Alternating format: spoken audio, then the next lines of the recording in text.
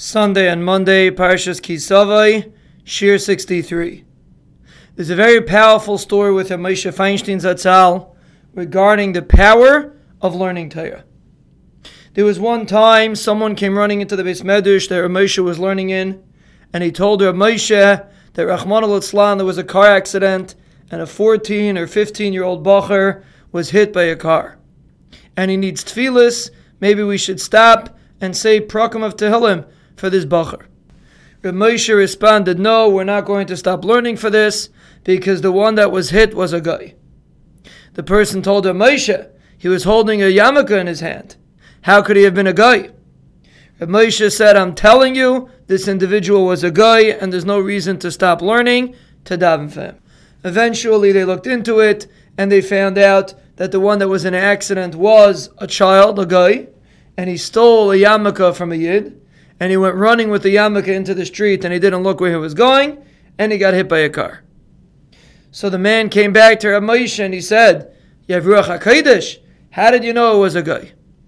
So Reb Moshe said, it's very simple. At the time that this accident took place, I was busy learning a sugya. And I was learning it very deep, and I was very involved in it. And I knew that because I was so amel b'Torah, it's impossible that anything should happen in the vicinity where I'm learning. It has to be that Torah is going to protect everyone that's around, and therefore I know for sure that it obviously was a guy and not a yid. And therefore I told you we're not mevatel Talmud Torah to daven for him because he obviously was a guy. And we see from here an amazing thing. Reb Moshe understood the power of Torah. He understood that we're not dealing with something that's probable. We're not dealing with something that makes sense. We're dealing with something that is mukhrach. It has to be like that. It's impossible in the vicinity of Reb Moshe's learning that anything negative should happen. A little further away, maybe yeah. But in the vicinity of his Beis Medrash, it's impossible that something negative should take place to any yid, regardless if he's part of the Beis Medrash or not.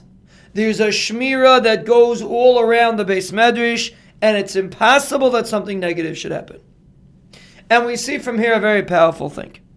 When we learn, we are not anywhere close to the level of Reb Moshe. But we have to understand that Torah is shomer. And therefore, when you're learning Torah, you're protecting everyone around you. You're protecting your family. You're protecting everyone that's in your vicinity. That's the first point, to appreciate Limud HaTorah. And another point is, if a person lives near a shul or near a Beis Medrash, sometimes people feel, there's so much traffic, it's not so geschmack to live next to a Beis Medrash. You have to understand that the shmira of the Beis Medrash works for those that live in the vicinity. And therefore, sometimes it's kedai to live next door to a Beis Medrash, simply for the protection and the bracha that Torah brings. And that's the two lessons we could see from this story. Number one, an appreciation for what Limud HaTorah can do, even though we're not on the level of Reb Moshe. But when we learn Torah with an amelus, we also have a protection. And number two, to appreciate what a Beis Medrash is, a place that people learn. How in the immediate vicinity, there's shmira and bracha for everybody that's around it.